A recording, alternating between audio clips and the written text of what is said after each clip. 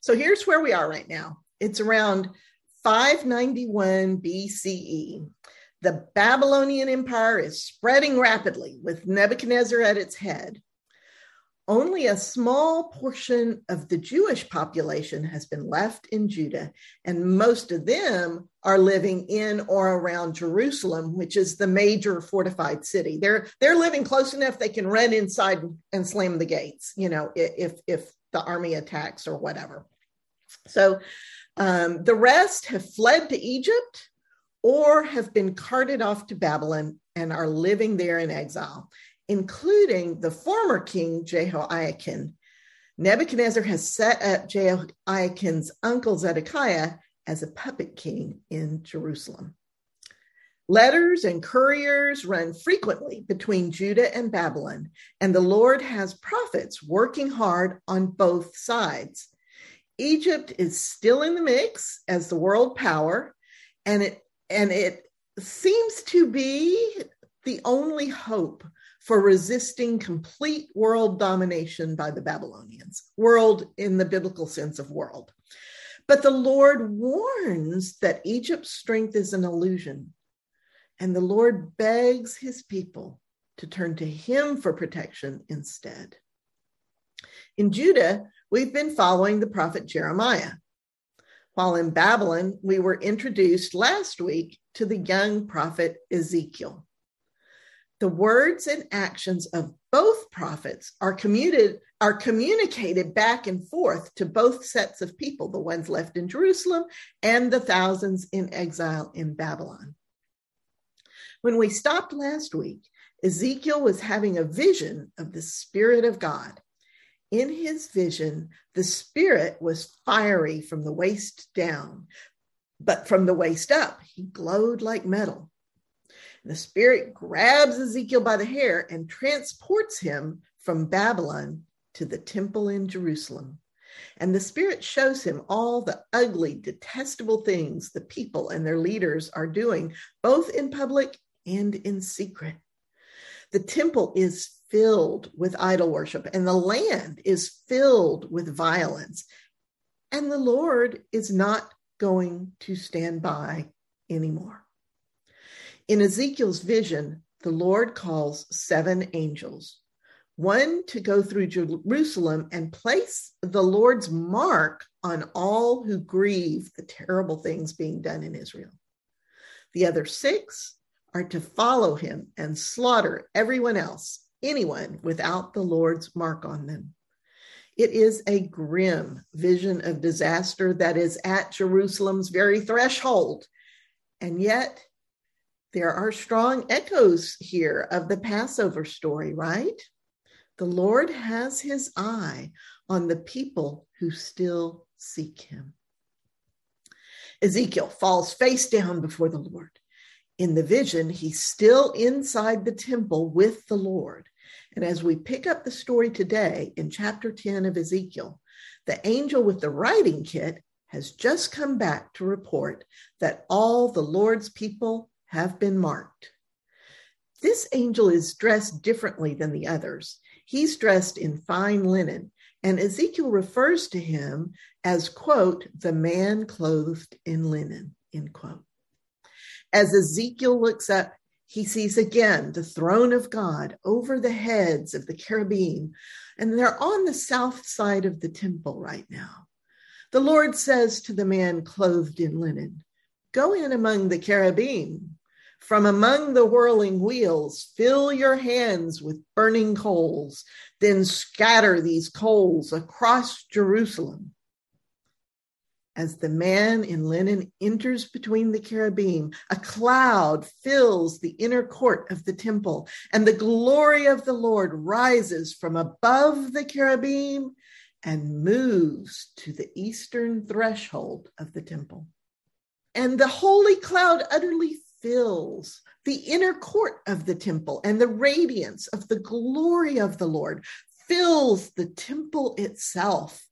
Ezekiel can hear the mighty sound of the wings of the cherubim all the way out in the outer court of the temple. And again, the sound, he says, is the sound of El Shaddai. Now remember our study back in class 4. In the study guide for that class, we looked closely at this particular name of God, El Shaddai.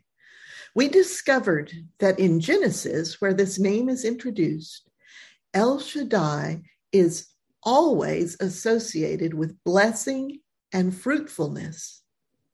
We saw that the ancient pictoglyph or hieroglyph, or whatever you want to call it, for the word is a pair of shriveled breasts hanging down.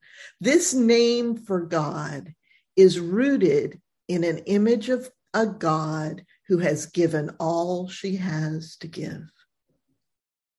Ezekiel describes the sound of El Shaddai as being the sound of the mighty wings of the cherubim whenever they move. And to Ezekiel, it sounds like the movement of a large army.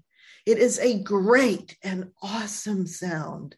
And this may be one reason why El Shaddai in our Bible translations is usually translated God Almighty, rather than God who gives all, or life-sustaining God, or something like that.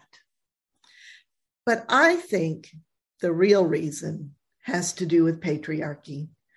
To make El Shaddai mean destroyer or some other military meaning like it takes on in our English translations, you have to add an extra consonant to the Hebrew, changing it to Shaddad, which of course changes the meaning entirely.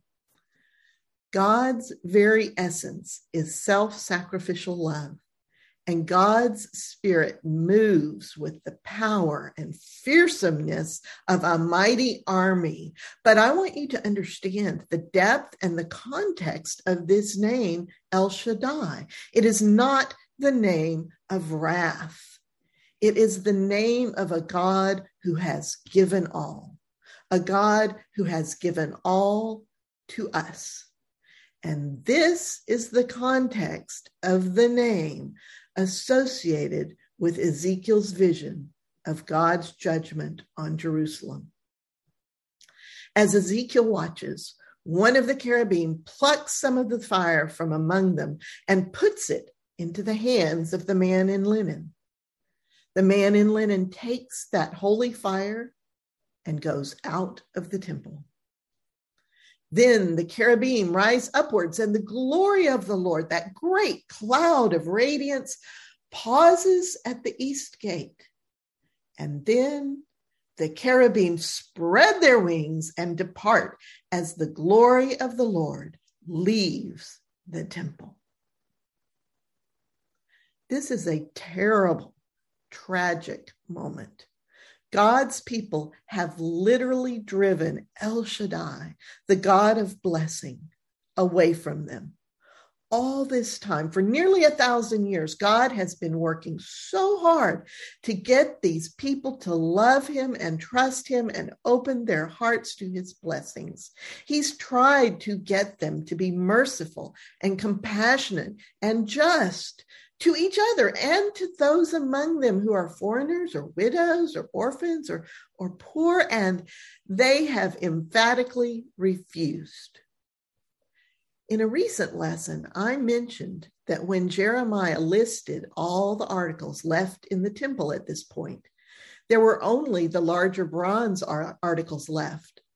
The golden Ark of the Covenant in the Holy of Holies was not listed, and we have to assume it had been either stripped for its gold or taken by Nebuchadnezzar when he ransacked the temple some years earlier and took everything that was gold. But even though this physical Ark of the Covenant is not present, God is still present. God was still there in his holy temple, giving to his people. And now God is finally leaving them to their own choices. They have driven him away. This is heartbreaking on every possible level. Ezekiel is heartbroken as well. His vision continues with the Lord's stern words to the 25 leaders who are plotting evil and speaking wicked words of so-called advice to the people. And as Ezekiel tells of all the things he's seeing in his vision, one of these men actually dies. And Ezekiel cries out, "Oh, Lord, will you destroy us all, even this pitiful remnant?" And God says, "I will gather my people back. I have been a sanctuary for those already scattered. And when I gather you back, I will remove your heart of stone. I will give you a whole heart, undivided, a heart of flesh, and I will put a new spirit within you. You will be my people, and I will be your God." But those who insist on devoting their hearts to the vile images and detestable idols, I will bring down on their heads what they have done. Then they will know that I am the Lord. That was quite a vision. I imagine it took Ezekiel quite a while to recover. And I imagine the elders of Judah who had gathered at Ezekiel's house and had witnessed him having this vision had quite a lot to think about afterwards. But the Lord isn't going to let them sit. The Lord is pursuing his people every moment of every day now. The end is near and they must understand.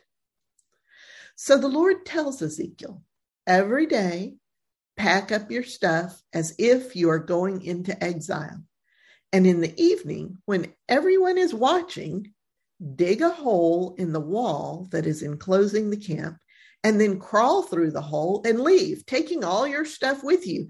But cover your face so you cannot see where you are going. And when the people ask you what in the world you're doing, tell them, I am assigned to you. This is what will happen in Jerusalem. The prince will put his things on his shoulder, and in the evening he will sneak out through a hole in the wall.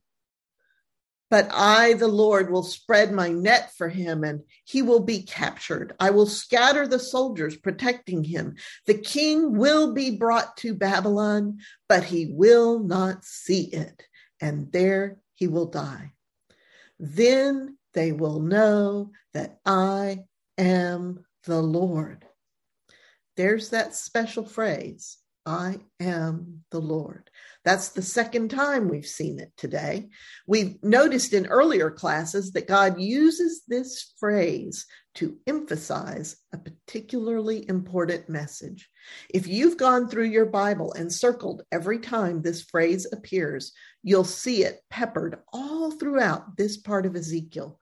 It's another sign in the text itself that God is dead serious. Time is short, and the time to change is now. Chapters 16, 20, and 23 in Ezekiel are important because they make quite clear how the Lord views his relationship with Jerusalem, Judah, and Israel. So to the Lord, it is a relationship of a spouse.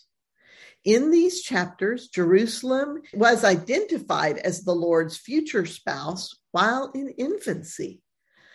But the marriage was not consummated until after the child, Jerusalem, was raised and became an adult. It's a very Eastern arranged marriage sort of imagery used in these chapters.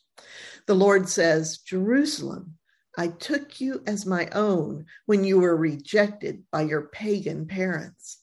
I tended you through puberty, and when you were old enough for love, I covered you with my garment. I gave you my solemn oath, my covenant, and you became mine. I washed you and dressed you in fine clothes and jewelry. You were so very beautiful.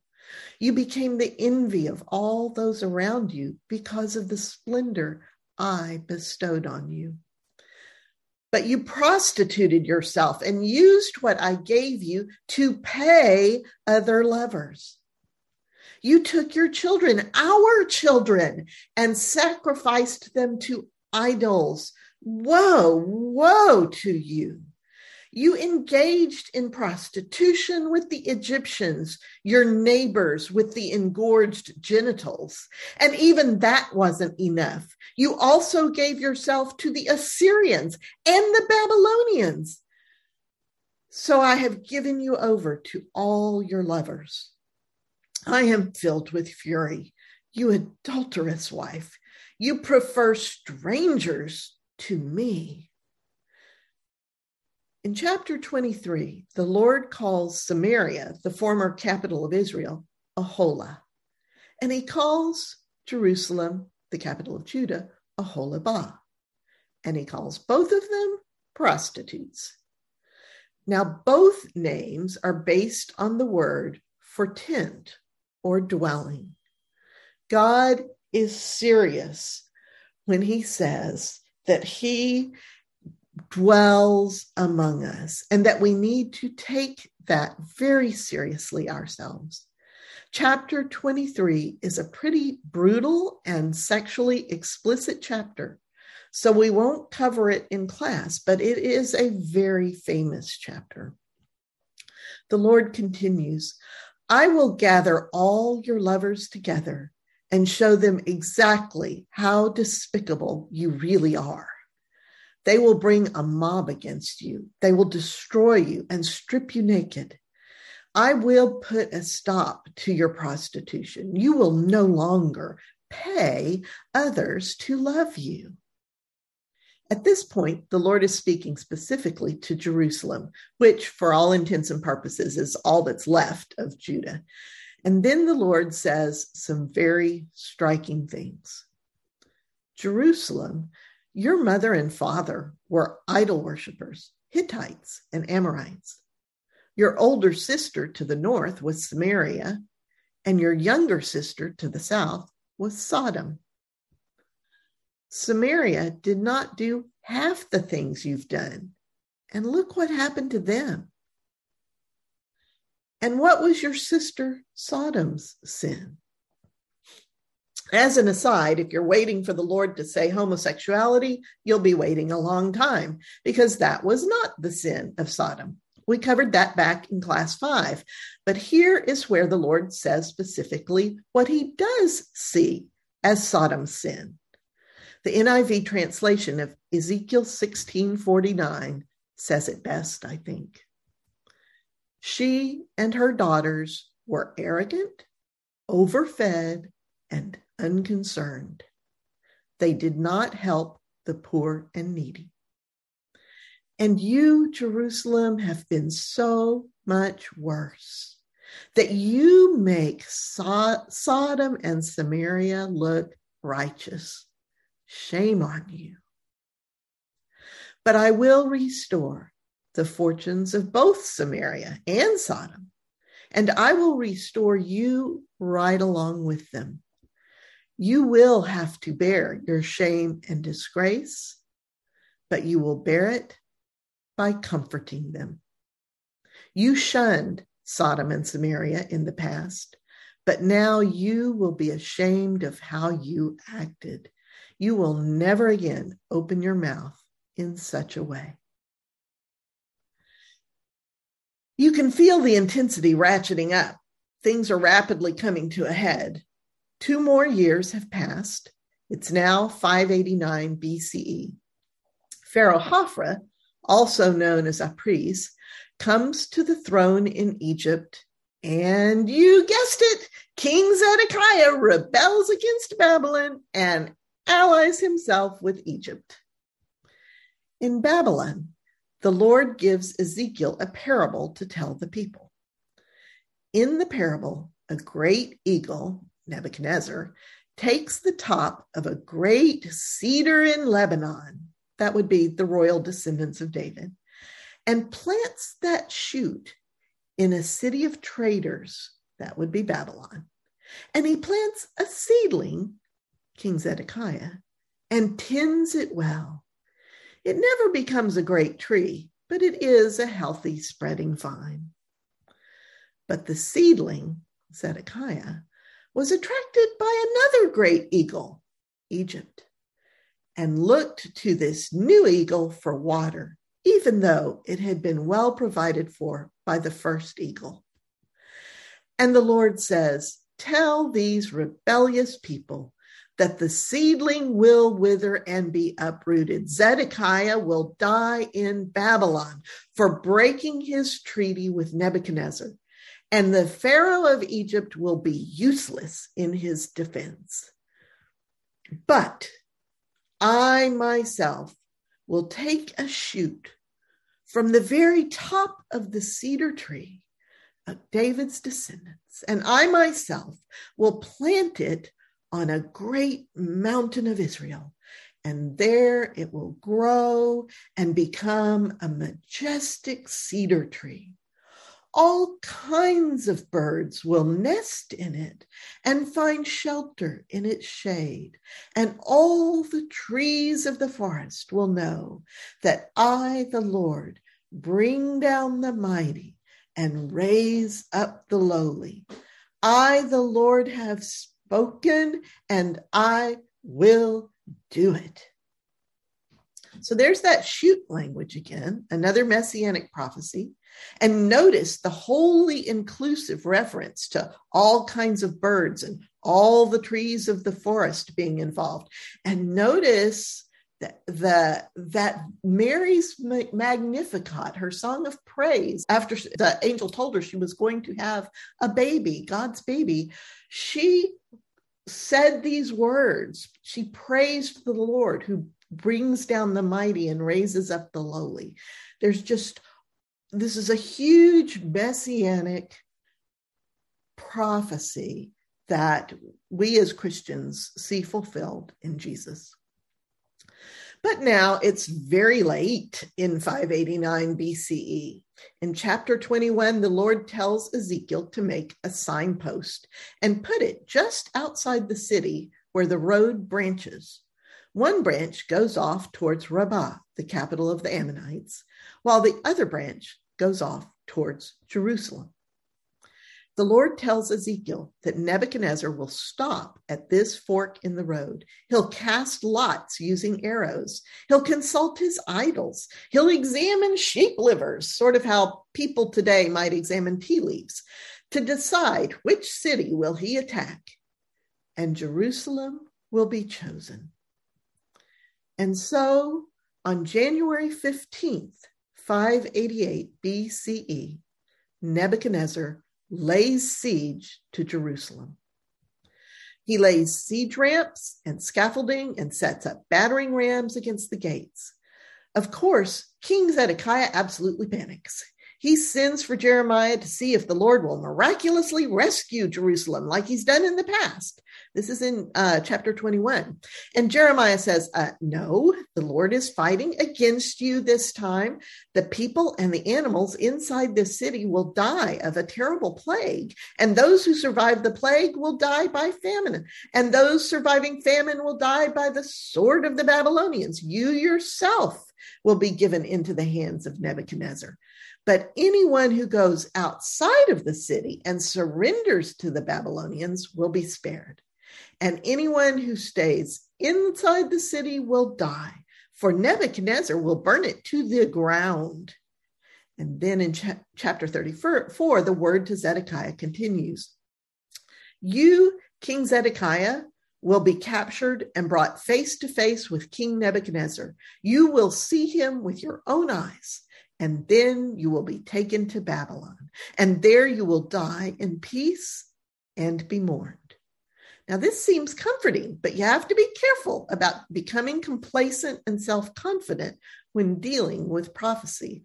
All these words are true, but nowhere does the Lord say Zedekiah will be spared extreme suffering. The fighting, of course, is not just restricted to Jerusalem. All of Judah's fortified cities are being desperately defended against the Babylonian attacks. Two of the fortified cities specifically mentioned in the story are Azekah and Lachish, and their involvement is confirmed by archaeological evidence. Shards of pottery have been recovered from Lachish with urgent messages that passed from a subordinate to his military commander. This one, Lachish letter 4, ends with the chilling words, "May my Lord be apprised that we are watching for the fire signals of Lachish, according to all the signs which my Lord has given, because we cannot see Azekah." The situation is terribly desperate. But what about the alliance with Egypt? Where is Pharaoh appeased? Well, Jeremiah tells us what happens in chapter 37. He tells us that Pharaoh's army does indeed march out to help Jerusalem, and the Babylonians withdraw from Jerusalem to go fight the Egyptians. But the Lord sends Jeremiah to King Zedekiah with a message. The Babylonians have indeed withdrawn from their siege on Jerusalem, but it is only temporary. They will defeat the Egyptians and will return to burn this city down, and you can do nothing to stop it, for this is the Lord's doing. Well, during this lull in the siege, Jeremiah tries to leave Jerusalem to go to his tribal home in Benjamin. But when he gets to the gate, the captain of the guard arrests him for desertion, claiming he's leaving to join the Babylonians. And Jeremiah says, "I'm not deserting," but the captain will not listen to him, probably because Jeremiah has told King Zedekiah repeatedly that anyone surrendering to the Babylonians will be saved, while anyone staying inside the city will be killed or taken captive. Well, the upshot of it is that Jeremiah is beaten and thrown into a dungeon where he stays a long time. Finally, King Zedekiah can't stand the suspense anymore and secretly has Jeremiah brought to him so he can find out if there's been any new word from the Lord. If Zedekiah lived nowadays, he'd be a doom scroller. Jeremiah says, "Yes, the word is that you will be captured by the Babylonians. I know you don't want to hear that, but I'm telling you the truth. I am not a criminal. Please don't send me back to prison or I will die there." And King Zedekiah relents and gives an order for Jeremiah to be housed with the palace guards and given a loaf of bread every day until all the bread in the city runs out. Well, that does not sit well with the king's officials. They tell the king, Jeremiah should be put to death. He is ruining morale. And wishy-washy old King Zedekiah capitulates and hands Jeremiah over to them.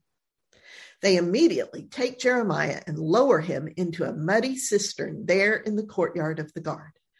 But a man named Ebed-Melech comes to Jeremiah's defense. He's from Cush, a country in the Egyptian region, ironically, just south of Egypt. And I think it's very interesting that Ebed-Melech's name means servant king or servant of the king. In this case, this foreigner is certainly a servant of Yahweh. Ebed-Melech goes to King Zedekiah and says, "What these men have done is wicked. Jeremiah will die of starvation in that cistern."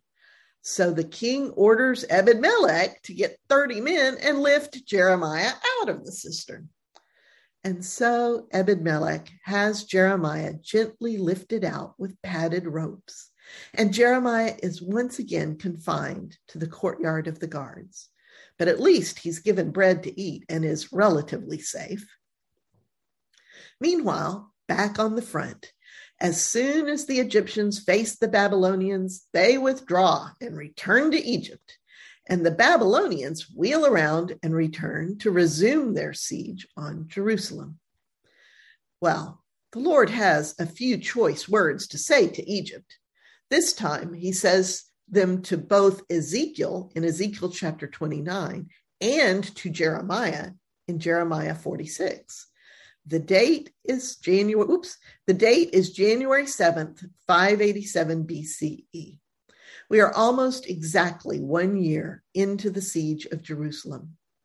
The Lord says, Egypt has been nothing but a broken reed. Every time my people try to rely on you, you splinter in their hands. When they lean on you, you break and wrench their backs. Therefore, I am coming against you, Egypt. You will be laid waste. You will be utterly desolate, and neither man nor animal will enter for 40 years. But at the end of 40 years, I will gather the Egyptian people from all the places they were scattered. I will bring them back, but they will forever be the lowliest kingdom on earth. They will no longer be in a position to inspire confidence, but will be forever humbled. And in this way, they will know that I am the sovereign Lord. There's that phrase again, but with extra emphasis added. This will definitely happen. And it is a pretty devastating prophecy, and it does not seem to have happened yet, right? So we'll file that under the heading of end time prophecies. The number 40 in the Bible can be literal, but it is usually shorthand for, quote, a long time, end quote. Egypt will be devastated for 40 years or some indeterminately long period, its people scattered before being restored by the Lord. So this seems to be a good place to stop. In our breakout sessions, we're going to think a little bit about those sisters, Samaria and Jerusalem, Oholah and Oholibah. Hey, everybody, turn your microphones back on so we can talk. It was that chapter 23 is a doozy. So what in question 1 was in Ezekiel 23, God names Samaria, Israel's capital, Oholah, and he names Jerusalem, Judah's capital, Oholibah, and calls them two daughters of the same mother. And he says they engaged in prostitution from their youth in Egypt when their virgin breasts were caressed there. What is God talking about here? What was it about Egypt that he's referring to? That they were asking Egypt to protect them. Mm-hmm, mm-hmm. And they did that multiple times. And Egypt was like, oh yeah, sure, we're gonna protect you, and then never showed up. And that's true. But if we're thinking about Hebrews back, we're thinking about all the way back to their youth. When they were slaves in Egypt. What about that time? What? So I'm kind of thinking that's where the Lord is saying that in your youth, when you were a virgin, you were caressed there in Egypt. And that hooked you, you know? If Egyptian slavery was caressing them, they must be into BDSM. That's all I'm saying. Well, but we talked about this when they got out in the they kept desert. wanting to go back. Yes, they kept wanting to go back. Now, what does that tell you?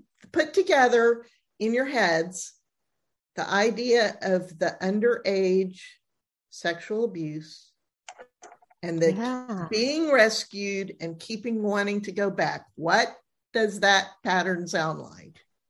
The devil you know. That is the devil oh my gosh, yes. Because sometimes you want to stay in a relationship that might not be exactly what you want, but it's better than not having a relationship. But also, I think a lot of times with children who are molested, they are told by their abusers, I'm doing this because I love you. Yes. Mm-hmm. And frequently, even as adults, it's very difficult to separate the understanding that abuse is not love. Mm-hmm. Yeah. And maybe there's also the exhaustion of having to start all over again with something that you don't know. Mm-hmm. I think a lot of times I can attest they don't Yeah, they don't leave those relationships because the amount of energy it takes to change yourself, change your environment, be dependent on yourself is just so overwhelming. Yeah. And a lot of times, because of the way your abuser talks, you feel that's the only thing there is. Mm-hmm. Yes. And Because I was an abused kid, so it's really bizarre because even though you know what's going on isn't right, it's all you know. Yes. And finally you get old enough where it's like, okay, I will get away from this. And then it's like, oh, maybe I made a mistake. The self-doubt is huge. It is huge. But we also, pretty much for every question here, we saw idolatry. Yeah. Yeah. Yeah. They were caressed by the idols. They learned about the idols and they were interested in the idolatry of Egypt. And then they, have gotten so far from that they've forgotten what they had learned along the way. And they all just kind of went back to, it's like birds that imprint, and then they follow. It's like they've imprinted on them and they can't let go of the imprint. That's probably a really apt analogy, because in my work and training, having to do with survivors of childhood abuse, it affects your identity. It actually can cause your identity to kind of go into hiding and not want to ever come out again. And so you take on this identity of expectation of what is pleasing, of what is acceptable to other people. There is very often an inward pointing despising. Mm-hmm. Mm-hmm. And in order to cope with that, you have to keep that part of yourself hidden at all costs, because if you despise that identity, certainly everybody else will. Mm-hmm. And that you often begin to conform. And you can conform in extreme ways and in extreme circles. You end up latching on to some community that feeds that identity with approval and doesn't threaten the true one that you've got hidden away. Mm-hmm. And to Julie's point about the exhaustion, it's very often easier to find somebody who fits that same pattern of communication, personality, words, everything, because that feels familiar and right to you, and then you end up the same thing happening over again when you had these high hopes that it wouldn't, and then it's just over and over and over and over. And so, yeah. I have a chosen daughter, who's a young woman that I met at a Gay Christian Network conference, who was raised in an incredibly abusive environment. I mean, any level of abuse, any type of abuse, she was a victim of it, and somehow survived it, but has been on a very long journey of healing. And one of the things that she has really struggled with, also, which this kind of popped up in my mind just now, is difficulty trusting that what people say to her now mm-hmm. is true. Mm-hmm. An attachment disorder that everything is sort of seen, new relationships, new connections are seen with this rosy, idealistic view of a small child. And when the other person disappoints her, or even a job, disappoints her, it is extremely difficult for her to be able to work through that. Mm-hmm. To say, well, no, this person's human. They made a mistake. That doesn't mean that they're going to now turn around and beat me, hurt me, abuse me, molest me, all these things that happened in her childhood. I need to just trust that their intentions are still good and that they still care and not want to run. Either that or you have the opposite of that, which I'm fighting through currently, which is looking at everything through the eyes of they are trying to hurt me. They are, looking at everything, not being able to filter what I'm projecting on somebody or if that's really who they are. Really. So let's take that overlay and think about the Hebrews in Egypt. Okay. Mm-hmm. And understand how enamored they became of Egypt's civilization, of their gods, of their sophistication, of the fact that they were a world power. I think Renee pointed to the fact that while they were in the wilderness, they kept longing for the leeks and onions of Egypt,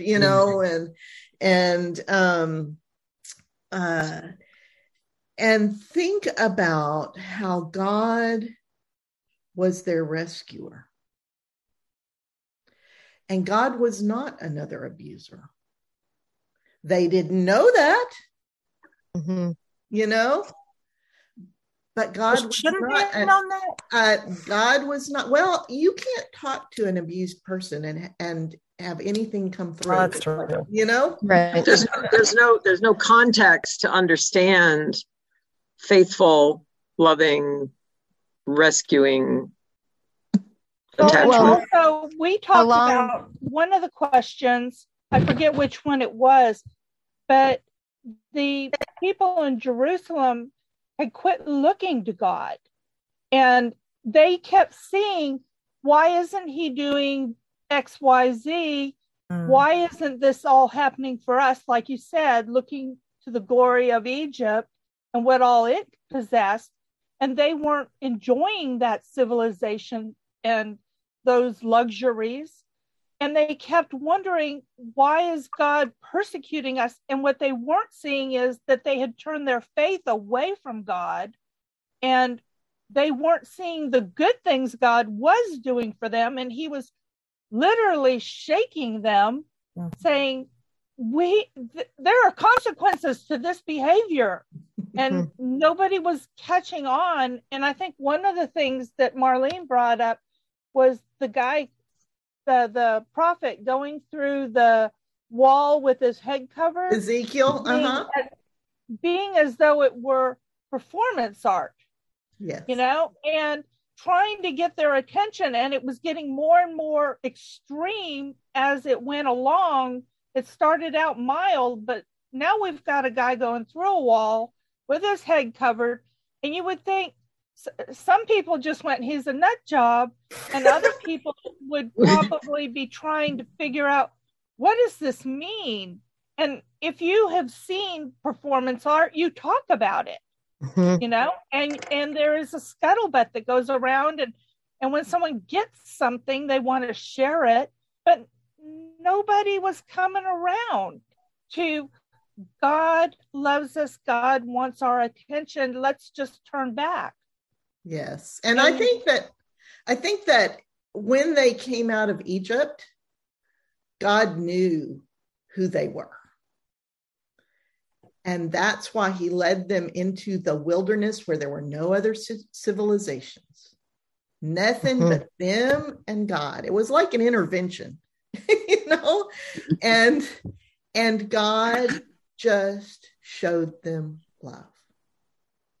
God fed them every day miraculously out of the sky. And they still didn't get it. And God healed them and made their clothes last and gave them water out of rocks. And there was this whole period where God said, look at me, look at who I am.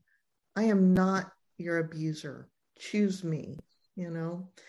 And then when they went in the promised land finally to be blessed, and God would to lead, you know, to defend them against all comers, they just couldn't let go, you know, and continued to reach out, as in this sad chapter, to the Egyptians, and then to the Assyrians, and then to the Babylonians, and whoever else. And they literally paid them.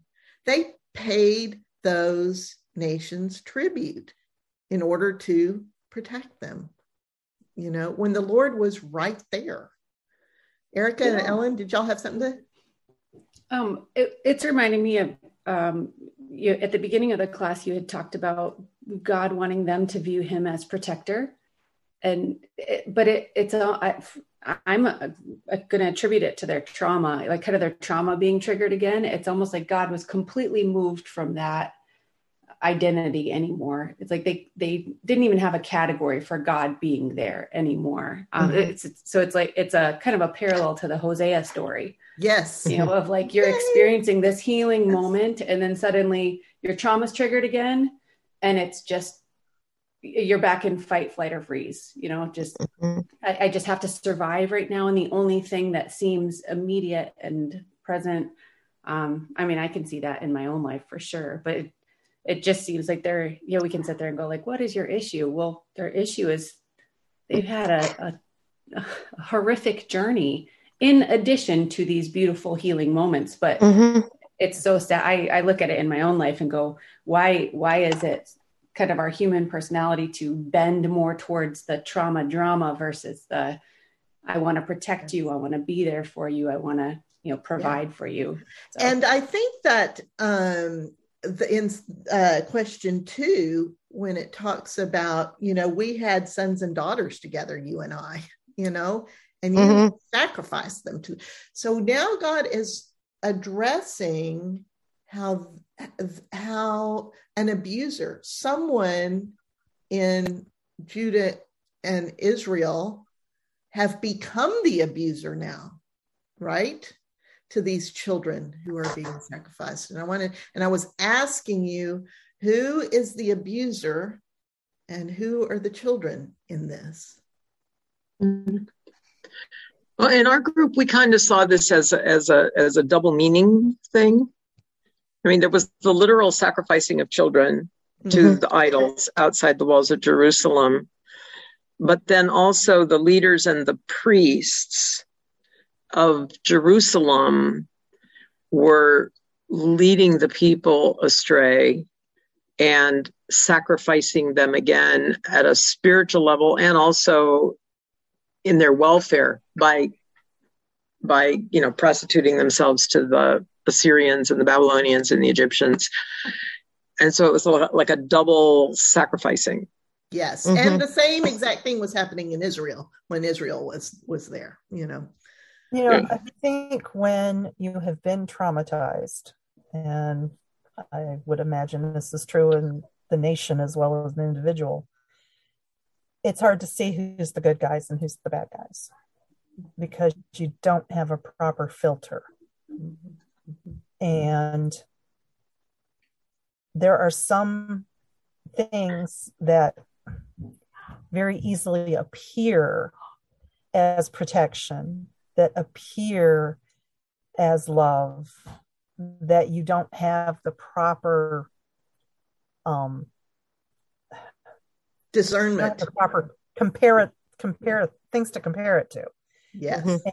And so your view is skewed, and therefore it's hard to see reality separated from abuse. And I think that's exactly what's happening here is those, God gave them anointed leaders for them, and then the leaders ended up, with a couple of very few exceptions, the leaders ended up taking power for themselves and leading the people away from God, leading the people in not teaching them right, leading them away. And so God is not happy about that. But God is more unhappy with those leaders than with the people who were being abused all over again, right? I mean, everybody has responsibility, of course, for your own choices. And the Lord's word through the prophets was heard by everybody. But God holds the leaders particularly accountable. Okay. Mm-hmm. And I think that's who he's speaking to here when he's talking to Aholah and Aholabah. And in the third question, the Lord reviews how they kept prostituting themselves. And finally, God turned in disgust and said, I will stir your lovers against you, and they will punish you according to their standards. Since you have forgotten me and turned your back on me, you must bear the consequences of your lewdness and prostitution. So what is the lewdness and prostitution here? Idolatry. It is unfaithfulness and unbelief. Yeah. Putting faith in things that they could see and were tangible, like other nations, right? Rescuing them, and not putting their faith in God, who has been trying so hard to get their attention. And he's exasperated at this point. And what will the consequences of this be? He's going to give them what 24. They wanted. He's going to give them what they wanted. Yeah, but it's what it was God. Yes, God is going to give them to those nations, Yep. But those nations are going to abuse them. Those nations are going to kill them. They're not. And I think at that time, God steps away for a while and just allows them to see the consequence. But he's always there, and he's yearning to step back in. But it's like when you have children that you say, don't touch that stove, and they touch it. You want to help them. You mend their pain, their wound, but you can't take the pain away. Yes. And in verse 20, who was that? Sorry, go ahead. I was just going to say in verse 24, he said, I will stir up your lovers against you, and they will punish you according to their standards. So what's going to happen is these other nations will come and do to you what people in this barbaric ancient culture do when they attack and destroy another nation. We took it even a step further than Julia was just talking about. Your adult children that, you have tried to guide them, you have tried to steer them in the right path, and they keep going the way they want to go. And eventually you reach a point where you say, fine, that's what you want to do. I'm still here. I still love you. When you realize that this is a really bad situation, I will be here. When you come back, I will be here. But go ahead. Go do what you wanted to do. And we see this theme played out over and over and over in these prophets that are saying what's going to happen now and what's going to happen afterwards. So and absolutely spot on. So the very last question, we're to the end of class, was when God says he'll put an end to lewdness in the land, that all women may take warning and not imitate you. Well, what women are in view here? The nation. Yeah, I think it goes back to the imagery of you were my daughters, you are, and then you are my wives, and you have behaved in this unseemly manner. Yes. Yes. Is it like us, who are women now in the church, No. Do you think this verse is used like that? Mm-hmm. When they talk about women, they're not referring to genitalia. I know it. I know it. But this is one of the cases. This is a prime example where people will say, but the Bible says in plain English. Yeah. Too that. It wasn't written in English. Yeah, in plain English. In plain English, it says, and I just was bringing that up just to say that we combat that sort of thing every day. And I sometimes you can say something and sometimes you can't, Well, our group brought up, we were talking about that, and because we were talking about some of the references where they were using prostitution or adultery, and prostitution has like a much more negative effect, connotation. Mm-hmm. And so why did they use this word and that? Well, I think because the patriarchy that translated it in English wanted to make sure women knew that, yeah, you're all to blame. Everything that goes wrong, it's your fault. Yeah, so, I thought it was interesting that, when the description was being made about how Ohola and Oholibah were prostituting themselves, but also talked about how they were paying their lovers. Yes. Yes. Which was, like the tribute to these other kings. But it seemed, it's different than how we see prostitution today, where it would have been them that were being paid. Well, yeah. And it seemed even what was going on was them being paid. This was like beyond the pale. This was beyond being a sex worker. This was, Yeah. It was, to me, it seemed more like what was happening was, God's people were committing adultery and actually paying for these favors, and sort of basically seeing these other countries in a way as prostitutes to them, even though they were completely subjugating themselves. Yes. And I think that's the takeaway here is the Lord is saying to his people, don't debase yourselves because you are precious in my sight. Oh, Gail, that's beautiful. I think that brings it full circle. Mm-hmm. So we're way over time, so we probably need to quit today. We'll have class next week and do the Fall of Jerusalem. Then we'll take a 1 week break.